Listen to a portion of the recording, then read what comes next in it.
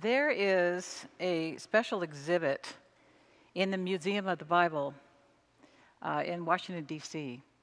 And the centerpiece of this special exhibit is what is called the Slave Bible.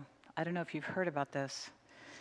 It's under an exhibit that's titled Parts of the Holy Bible, selected for the use of the Negro slaves in the British West India Islands. It is this very heavily abridged Bible that was produced in England in 1807, and it was put out by the Society for the Conversion of Negro Slaves for the purpose of teaching them to read so that they could be introduced to Christianity. And it was at a time when the British Empire was powered by millions of enslaved Africans who were forced to work on sugar plantations. So they needed to abridge it down because in order to appease those who were the overseers of these enslaved Africans, they needed to take out anything that would incite a rebellion. So instead of the 66 books of the Bible that we have, they pared it down to just parts of 14 of the books. So you can imagine what they left out, like the freeing of the Hebrew slaves in Exodus. And you can imagine what they kept in, which were those verses that were teaching and encouraging subservience, like Paul's verse in Ephesians 6:5. Slaves, obey your earthly masters with fear and trembling, in singleness of heart, as you obey Christ. So that was left in. So I am wondering, as we come to the book that we are in this morning, we've been moving our way through the Bible this past almost a year, and we are in this little tiny letter that is also a book called Philemon. I'm wondering if that made it into the Slave Bible. Because actually, Paul is writing to a man, a leader named Philemon, who is a man of means. The church is meeting in his house, and he owned slaves. We know that he owned slaves because Paul is actually writing to him about a slave who's named Onesimus, who escaped from Philemon and made his way to Paul in prison in Rome. And he became a believer. He also became a really important right-hand man support to Paul. So Paul is sending Onesimus back to Philemon with a very well-crafted appeal for Philemon to receive Onesimus as, quote, more than a slave, as a brother in Christ. So did Philemon make it into the Slave Bible? I tried to find out, I couldn't find out. But this little letter has been used both to support slavery and also to condemn it. So see what you think as we read our passage.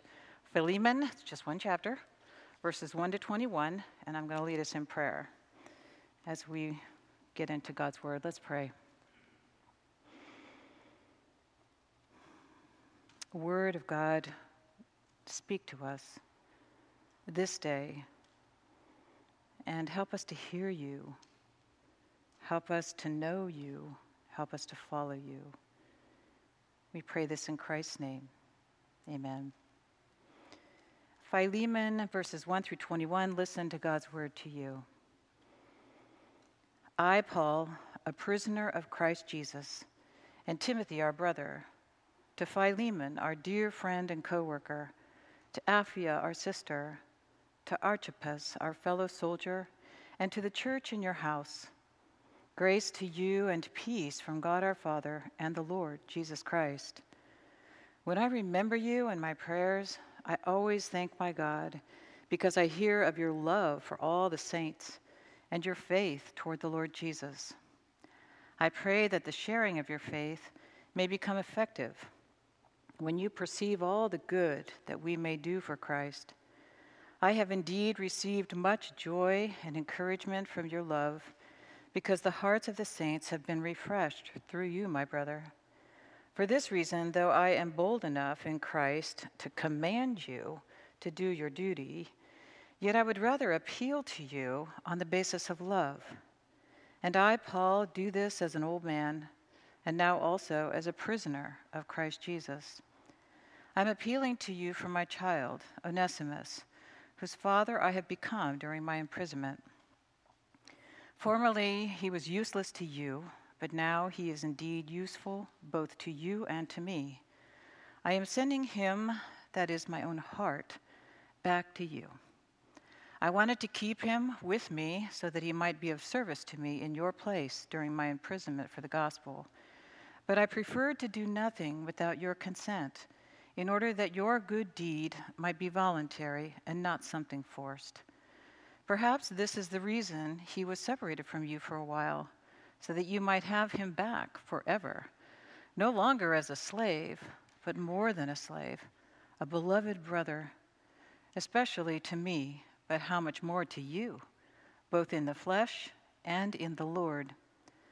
So, if you consider me your partner, welcome him as you would welcome me. If he has wronged you in any way or owes you anything, charge that to my account. I, Paul, am writing this with my own hand. I will repay it. I say nothing about your owing me even your own self. Yes, brother, let me have this benefit from you in the Lord. Refresh my heart in Christ. Confident of your obedience, I am writing to you, knowing that you will do even more than I say. One more thing. Oh, wait, I'm supposed to stop there. This is the gift of God's word. So, slaveholders lifted up this little letter as evidence that slavery was an institution to be supported. Why? Because Paul dutifully returned the slave Onesimus to Philemon and did not harbor him as a runaway, which was against the law in the Roman Empire.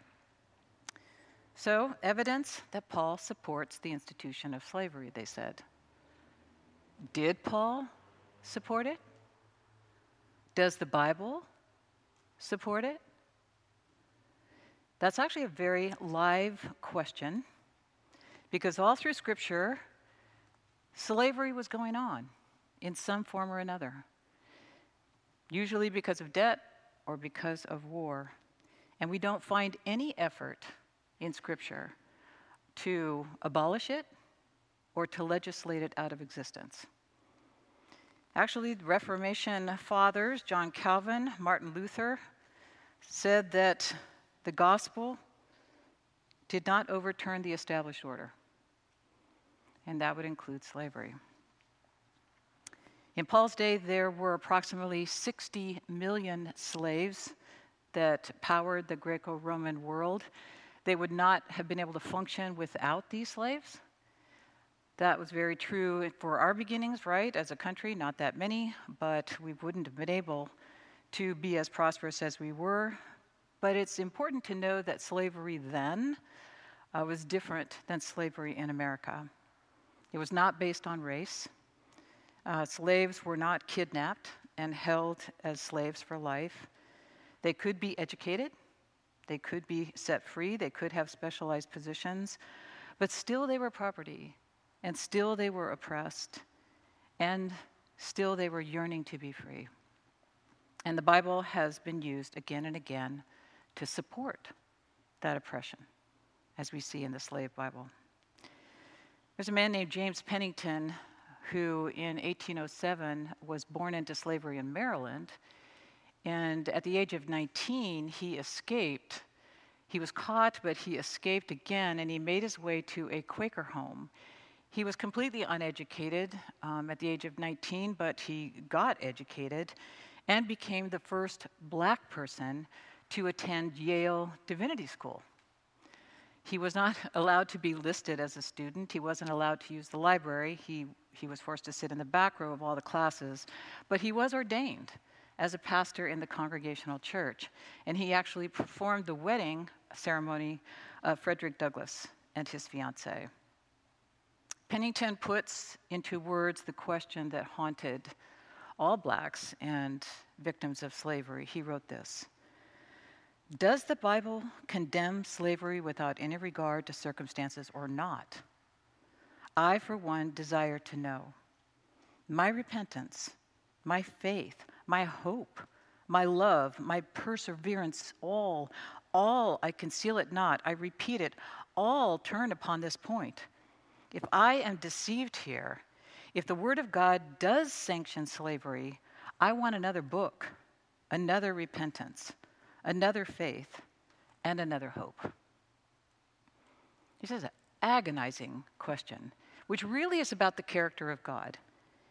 If the Bible supported the kidnapping of black bodies and the rape of black women and the separation of families and the whip and the chain, then he needed another book. He needed another faith. Esau McCaulley picks up Pennington's question. Esau McCaulley is the author of a book called Reading While Black. It's about a black approach to Scripture, which we're going to discuss at the end of this month. He is a professor of New Testament at Wheaton College. And as he answers Pennington's question, he finds room for hope. First of all, he looks at the whole message of the Bible, beginning with the creation story to the freeing of the slaves. Then he looks at the end of the story in Revelation, where the story goes, and says it is clear that God's intention never has been a world with slavery in it.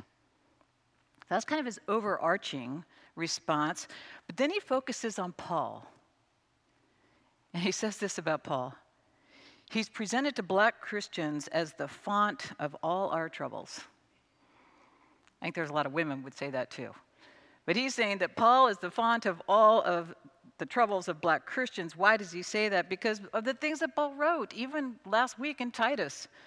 We hear it in 1 Timothy 6, 1-3. Let all who are under the yoke of slavery regard their masters as worthy of all honor, so that the name of God and the teaching may not be blasphemed. Those who have believing masters must not be disrespectful to them on the ground that they are members of the church. Rather, they must serve them all the more, since those who benefit by their service are believers and beloved. But Macaulay goes on, and he says that it's in Philemon that we really see Paul's true colors, his true heart, his theology put into practice, a theology that does not support slavery, but undermines it. That it's in Philemon that we hear Paul, as he said in Galatians 3:28, living out the reality that there is no longer Jew or Gentile, slave or free, male or female, all are one in Christ Jesus. Jesus Christ transforms all human relationships, all social relationships through his death and resurrection, and Paul weaves this core belief into every line of this letter in Philemon. So let's look at the beginning of the letter. Paul starts out, instead of saying, I, Paul, an apostle of Jesus Christ, which is the way he starts every other letter, practically, he starts out this way, I, Paul, a prisoner of Christ Jesus. And intentionally, throughout the letter, references his imprisonment, his status as a prisoner 3 times. The fact that Paul is a prisoner means that his status in society is the status of a criminal, which is the same status as Onesimus, as a runaway slave. So Paul yokes himself to Onesimus in his lowly status.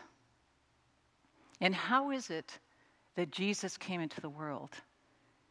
In Paul's own writing in Philippians 2, he writes about how Jesus came into this world as a slave.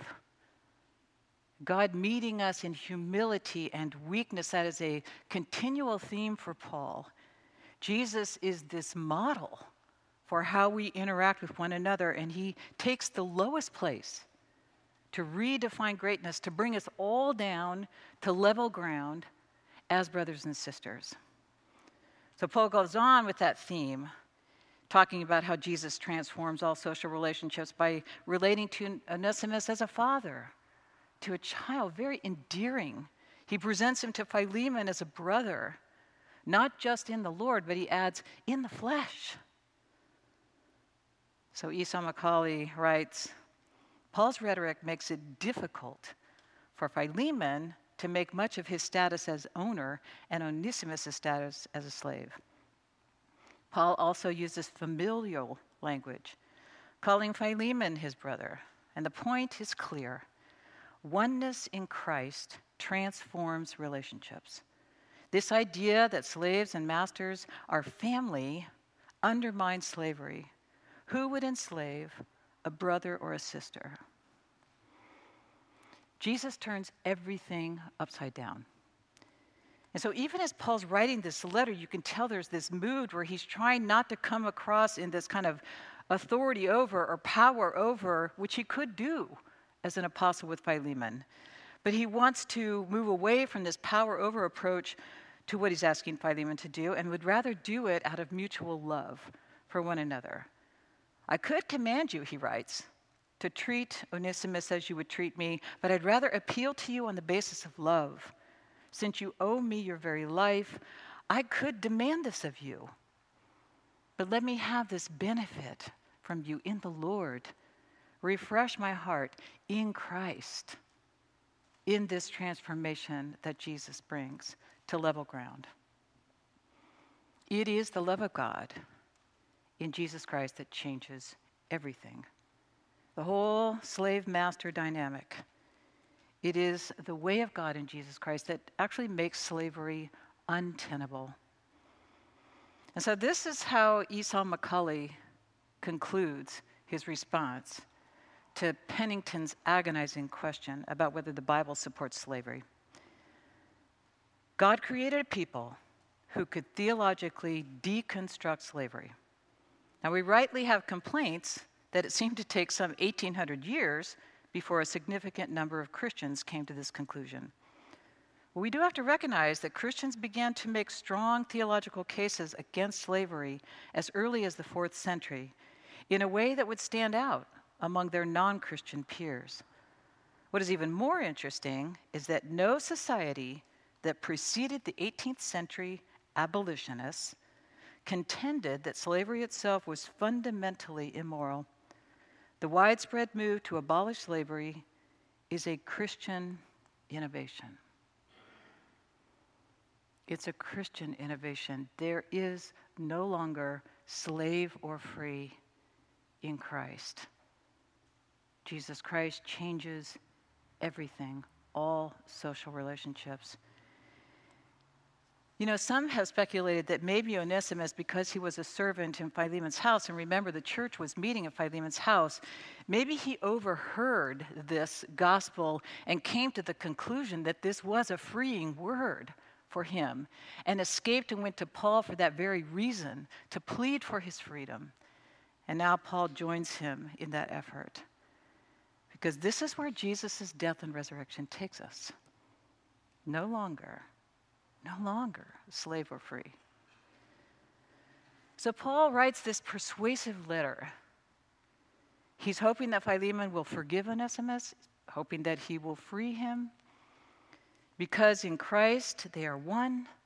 In Christ they are brothers. Also because Paul loves Onesimus. You can hear that throughout. My own heart, he calls him. But Paul, I don't think, is just doing this for Onesimus' sake. I think he's also doing it for Philemon's sake, because he loves Philemon. And this is important for Philemon's liberation too. Several of us have been participating in a 10-week series through the Presbytery on racial healing. It's taught by Kamal Hassan, a black pastor in Richmond, and a friend of this church. And we're about seven sessions in. We've been learning a lot about the history of race in this country, the damage that's been done that we're still living with today. And several times, Kamal has reminded us that we are in this study, most of us are white in the study, not just to be making life better for blacks or people of color. He keeps reminding us that those of us who are white have been just as deformed by the systemic sin of racism as blacks, perhaps more so. Kamal said the terrible effect of oppression and white supremacy is that it gets between us and God. The terrible effect of oppression and white supremacy is that it gets between us and God. We need to be liberated too. So Paul writes to Philemon for Onesimus' sake, and for Philemon's sake, and for the church's sake, reminding us that Jesus Christ changes everything. There is no longer slave nor free. We are all one family in him. So what do you think? Do you think Philemon was included in the slave Bible or not?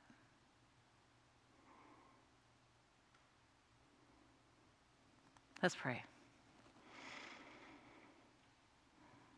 Oh God, how you ached over the misery of your people when they were slaves in Egypt, and how you have acted again and again to liberate us. The Bible is filled with your saving deliverance, and yet we have twisted and compromised your word to support our twisted and compromised ways from one generation to another. Forgive us and heal us, O God. We praise you that you emptied and humbled yourself to come into the depths of our sinful world as a lowly slave, so that you could heal every cruel way we have diminished and dehumanized one another. Liberate us now, O God. Open our eyes and reveal our complicity in that diminishment, and lead us into the way of Jesus Christ. Lead us into the resurrection of Jesus Christ, transformed and zealous to embrace our oneness in him. Amen.